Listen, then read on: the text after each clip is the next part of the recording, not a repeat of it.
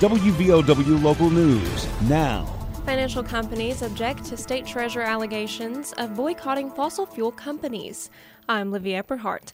Last month, West Virginia Treasurer Riley Moore sent letters to 6 investment companies, warned they may be ineligible for some West Virginia contracts if they boycott fossil fuel companies. The warnings follow the passage of Senate Bill 262 that directs the treasurer to maintain a list of financial institutions that avoid investmenting in fossil fuel companies. BlackRock Incorporated, Goldman Sachs, J.P. Morgan Chase, Morgan Stanley, and Wells Fargo each denied they engaged in boycotts of fossil fuel companies. Moreover, the companies contend that they provide guidance to investors based on assessing risk. A 6th company, U.S Bancorp, has until Wednesday to respond and has yet to do so. West Virginia's new law defines a boycott as a refusal to deal with a company without a reasonable business purpose. The potential penalty on the companies is to be considered ineligible for banking contracts with the state. The Treasurer's Office manages roughly $18 billion in state government receipts on an annual basis. WVOW Local News is brought to you by Logan Regional Medical Center. I'm Tanya Crum, Director of Acute Inpatient Rehab. Logan Regional Medical Center, always here for you. Hi, I'm Dr. Wright, Surgical Podiatrist from Logan Regional Medical Center, always here for you. I'm Romel Mitchell, Executive Secretary. Logan Regional Medical Center, always here for you. Thank you for trusting your care at Logan Regional Medical Center, always here for you. Country music superstar Reba McEntire is coming to Charleston.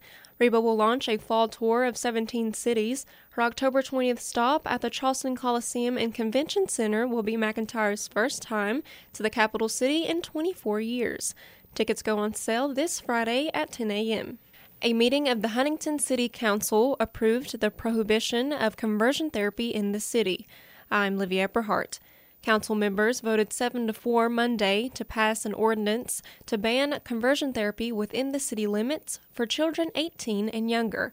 Conversion therapy is a controversial technique to change one's sexual orientation or gender identity. Huntington makes the 4th city in West Virginia to ban conversion therapy, along with Charleston, Morgantown, and Wheeling. On Monday, Governor Andy Beshear announced Kentucky recently reported its highest annual growth rate in more than 30 years. In the last year, the Office of State Budget Director reported a 14.6% growth, according to a release from the governor's office. The governor added the state's rainy day fund is expected to reach almost $2.7 million at the end of this month.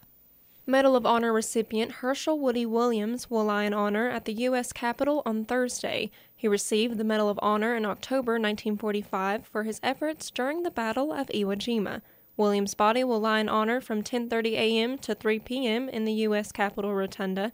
Only 37 individuals have lain in a state of honor at the U.S. Capitol over the years, including President Lincoln, House Speaker Henry Clay, and West Virginia Senator Robert Byrd. Williams died on June 29th at the age of 98.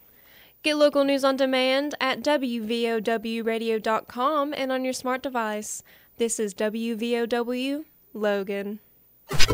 Here's the Coalfields forecast from the Storm Tracker 13 Weather Center. I'm Storm Tracker 13 Chief Meteorologist Spencer Adkins. Let's be weather aware, weather alert, and watch out for strong storms, maybe even severe here in the afternoon hours.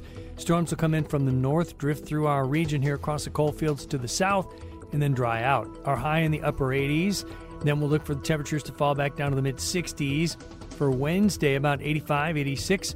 Morning fog gives way to afternoon sunshine. Good weather until about Sunday.